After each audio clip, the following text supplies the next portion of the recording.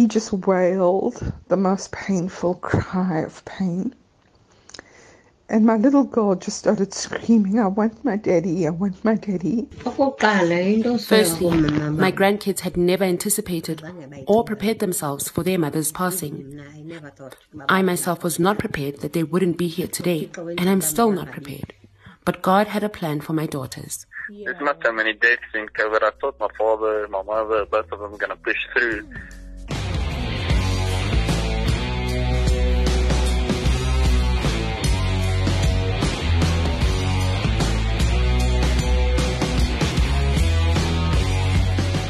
It's strange how a year into a pandemic has a way of making illness and loss seem normal.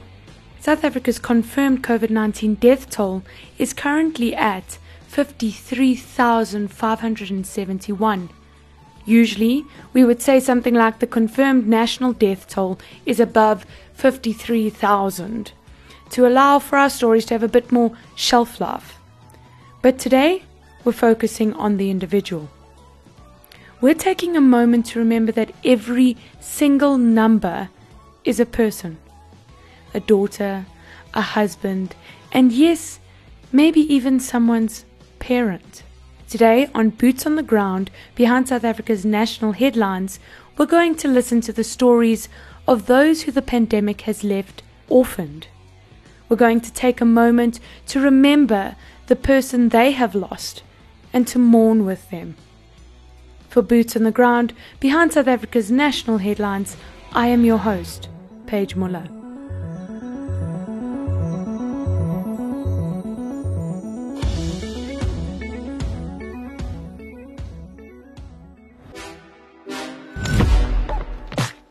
Wrapping your head around the fact that COVID-19 could actually take one of your family members away from you is not an easy thing to do.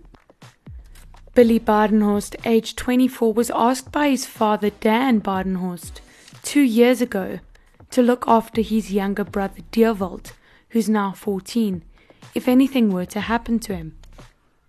In January of this year, Dan asked Billy again, as he and his wife, Maliska, lay in hospital, dying from COVID. Dan died on January the 16th, and his wife just 4 days later, leaving the brothers orphaned, and Billy an overnight parent.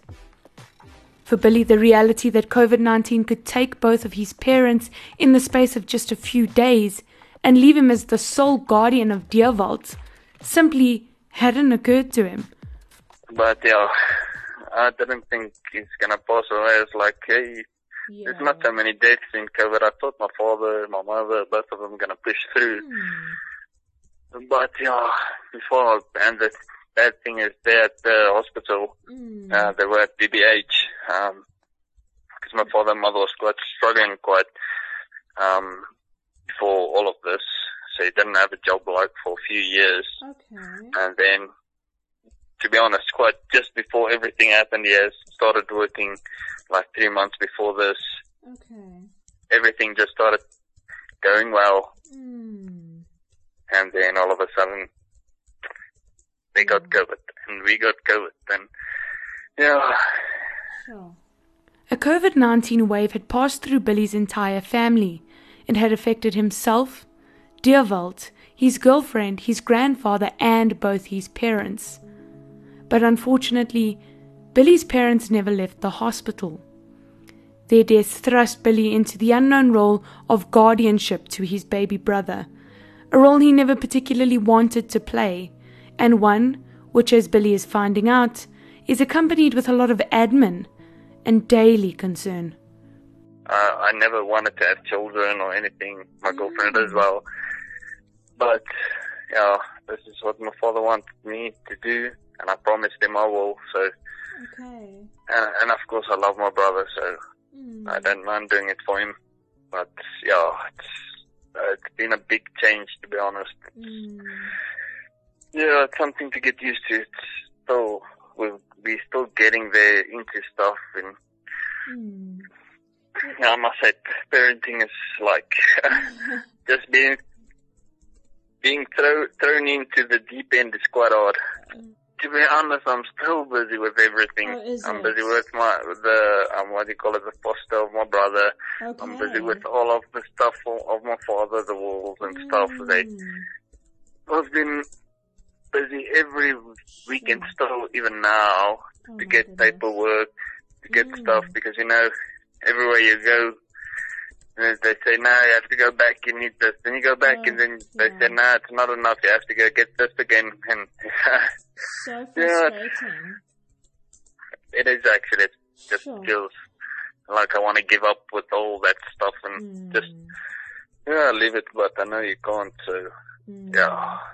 And so have you or your brother or both of you had some kind of counseling or help? Yes, my brother has been seeing school psychologist. Okay. And Medicare 24 psychologist also offered to see him.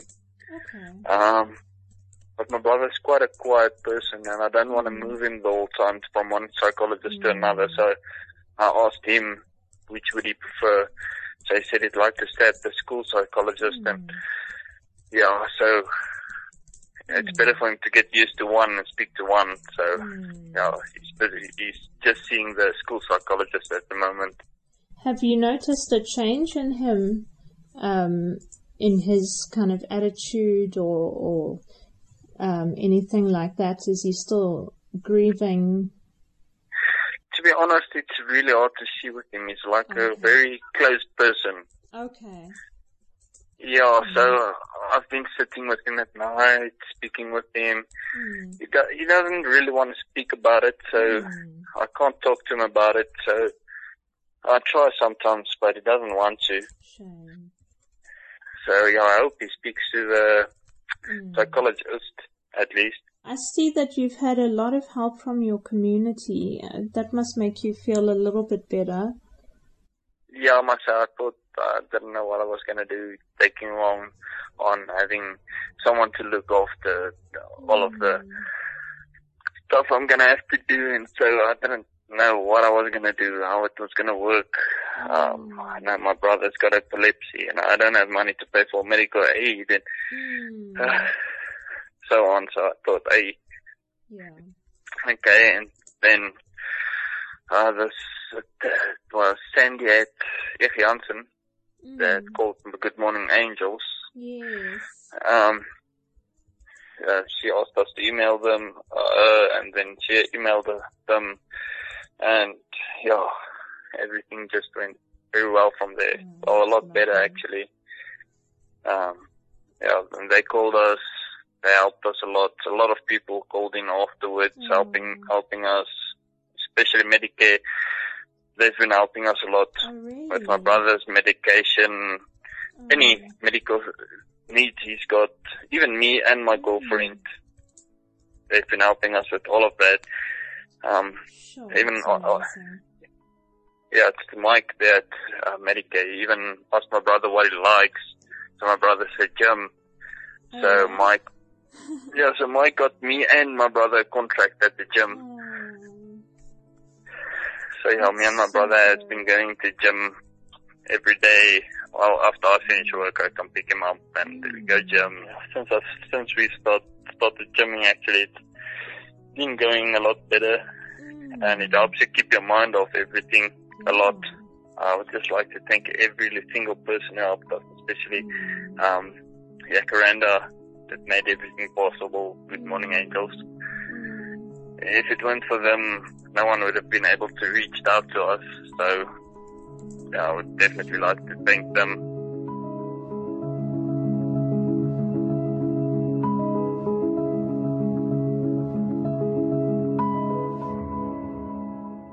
Both young men were very close to their parents and are learning to deal with the shock. At the moment, they're staying with Billy's girlfriend's parents, who were kind enough to open their home to both young men. It still feels unreal. Okay. If I can put it that way, it doesn't feel realistic. It's still, I'm keeping myself busy with work. After work, I go gym. If I sit down and I do nothing or something, memories would come back and I would think about it. But, yeah, that's why I always keep myself busy, up until when I sleep. Sometimes you don't really sleep, but... That's a tale of just 2 of the 53,571. And already our hearts bleed for what Billy and his brother Dewald are having to face. But they don't stand alone. In Langa, Cape Town, Gogosindiswa Lugulwana, aged 70, asks God to grant her a long life. She cares for her 3 orphaned grandchildren whose single-parent mothers, twin sisters Pumla and Pumeza, both died of COVID-19 in January at the age of 45.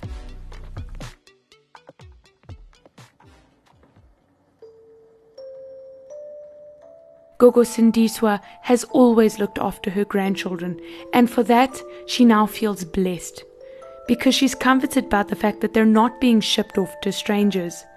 But much like Billy, she says her family didn't see the deaths coming, and this loss was made harder by the fact that both of Gogo's daughters died within hours of one another.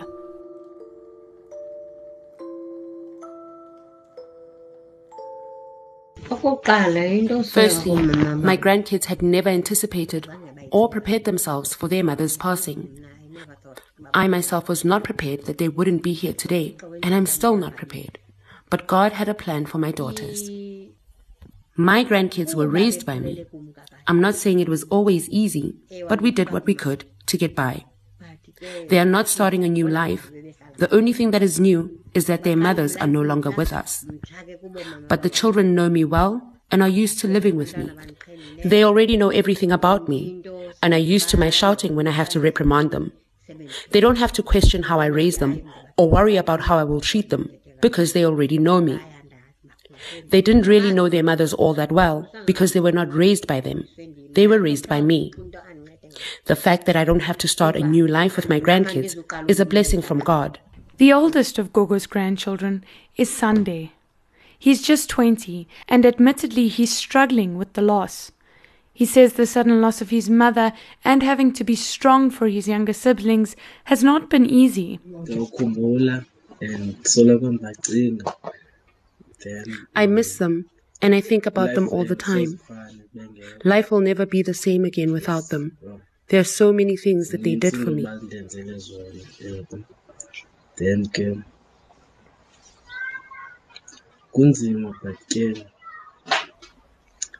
It's hard, and I cry all the time. They say that crying will help me heal and make me stronger, and I trust that when I do cry, I will be stronger. Then,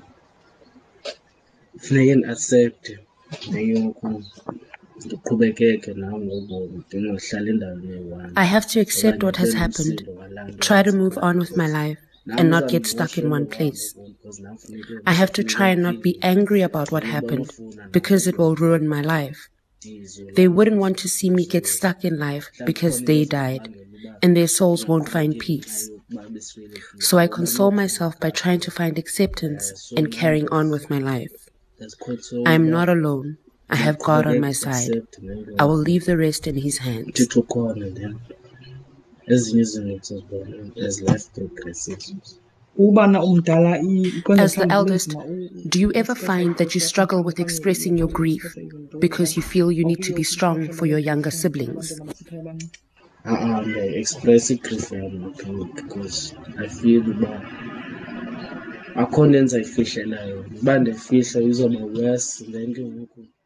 No, I do express my grief because I feel there's nothing I need to hide from them.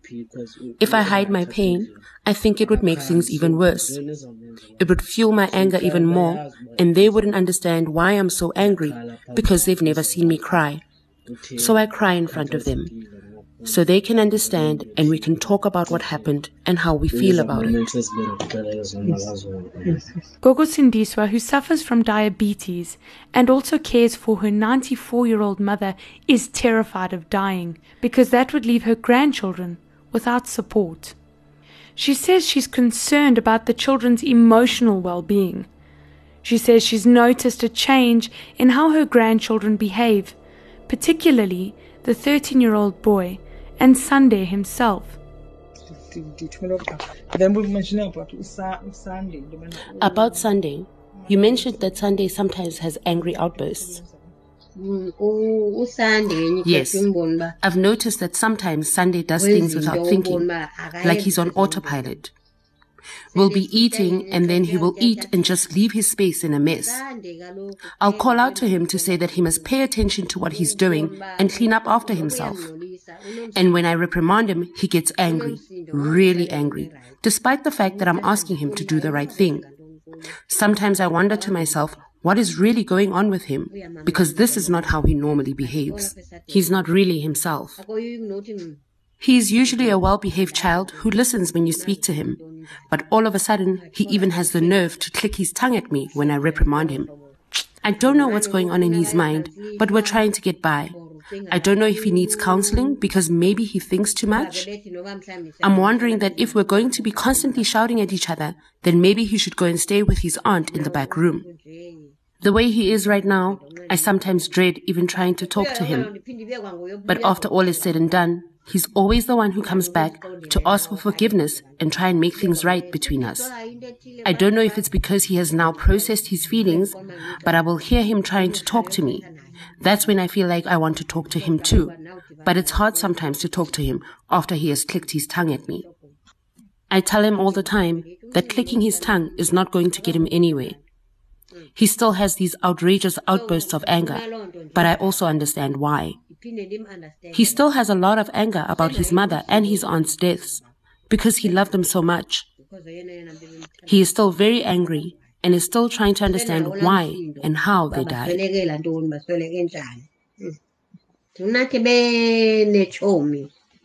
Nati, the boy.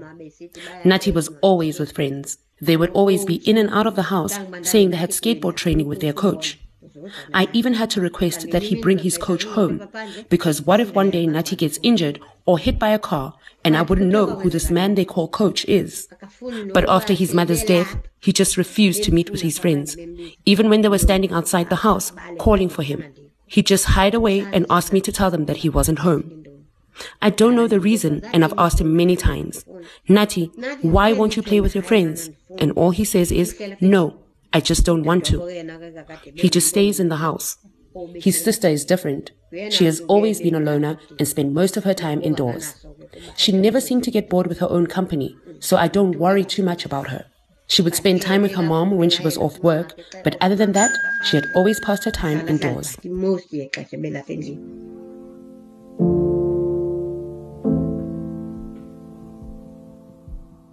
A new study published in the Journal of the American Medical Association found a staggering number of children in the United States have lost one or both parents to COVID-19.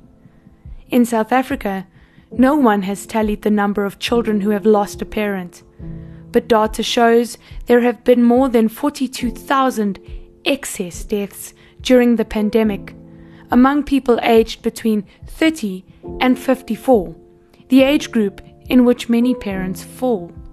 The U.S. researchers from the universities of Stony Brook and Southern California said children bereaved of parents were at high risk of traumatic grief, depression, poor school performance, and even, unfortunately, suicide. Grace Ruhan cannot understand why at 7 years old, she no longer has a daddy, while her mother, who is in her 40s, still has hers.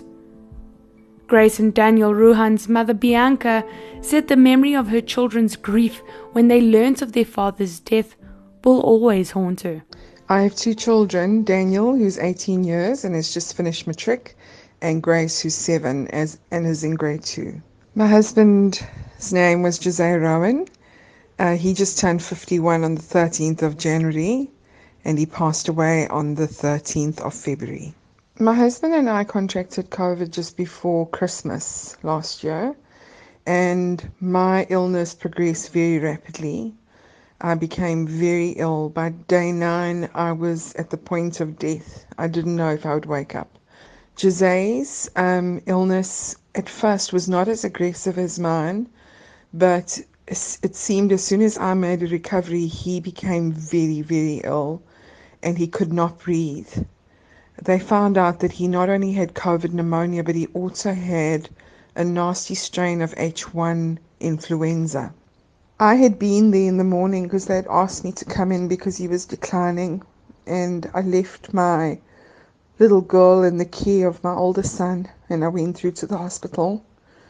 And I got a sense, we had been really standing in faith for his healing, but I got a sense that I needed to release him. And I said to him, because I've heard from other doctors that when they sedated, many patients can remember hearing the voices of their loved ones. So I just said to him, Jose, if you are in a better place, if you are in heaven with Jesus, I release you and we will be okay. An hour later, they called me to tell me that he had passed away. My children and I were in the lounge together, and my son said, "What happened, Mom?" And I just said, "Daddy's gone to be with Jesus." And he just wailed the most painful cry of pain. And my little girl just started screaming, "I want my daddy, I want my daddy, I want my daddy." It's something that you don't forget.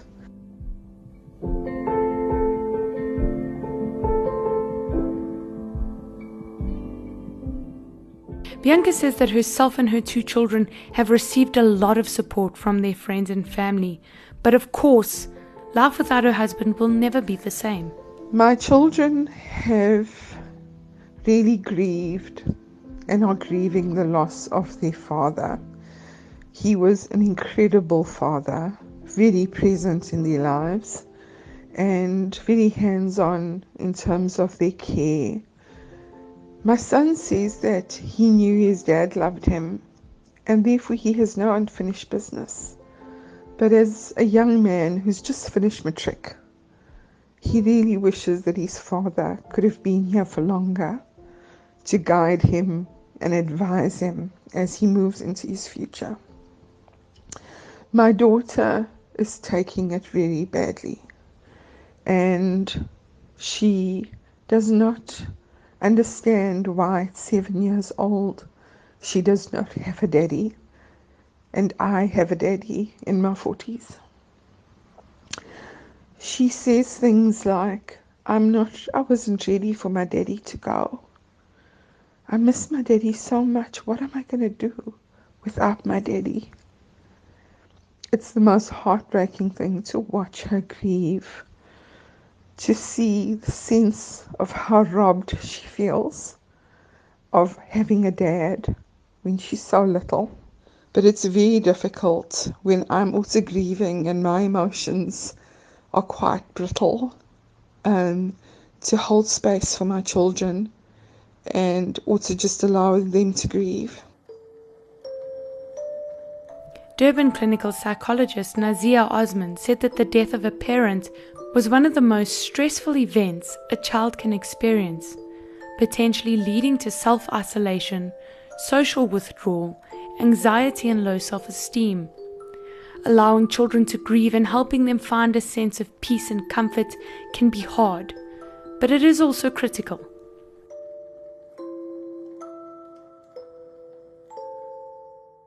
My children have very different coping mechanisms. My son, as a teenager, is finding a lot of comfort with being with his friends. And thank goodness some of his friends have amazing parents who are also very supportive of him and what he's going through. I also have an amazing father. My dad is very present in my children's lives, and he's a strong role model, and so is my cousin who lives next door, a very strong male role model, and many others in our social circle and family, that even my husband's friends that have, reached out to him and are there, they're present. My daughter, I got advice from the psychologist to help her have something concrete. So we are in the process of putting together an album, we've already started, of her favorite pictures of her father. And she is writing little captions in her own handwriting under each picture for what it means to her. And that is her little album and her little keepsake of her dad. And we talk about him. I'm not afraid to weep in front of my children. But I am holding up, and so are they, due to our faith, and our faith that gives us hope that he is in heaven, and that heaven is our home, and one day we will join him in eternity. There are no words to sum up the value of a single life, particularly the life of a parent to a growing child. What we can say is that every COVID-19 death is more than just a number on a global or national ranking somewhere. It's a household in grief and a loss that ripples through a family, distorting and changing the face of any family. For Multimedia Live, I've been Paige Muller. You are listening to Boots on the Ground, behind SA's national lockdown. Boots on the Ground is a short podcast series documenting South Africa's national lockdown as a result of the outbreak of COVID-19. Boots on the Ground is a true piece of mobile journalism. All interviews, voices, and sound effects have been gathered using nothing but smartphones. Boots on the Ground is a production of Multimedia Live, a division of Arena Holdings. Narration done by Samar Lutuli. Audio gathered by Graham Hoskin and Alex Patrick. Sound design and editing by Paige Muller. Production by Multimedia Head Scott Peter Smith. To catch the next episode of Boots on the Ground for free, please subscribe to the podcast on iono.fm, Spotify, Apple Podcasts, or wherever you get your podcasts.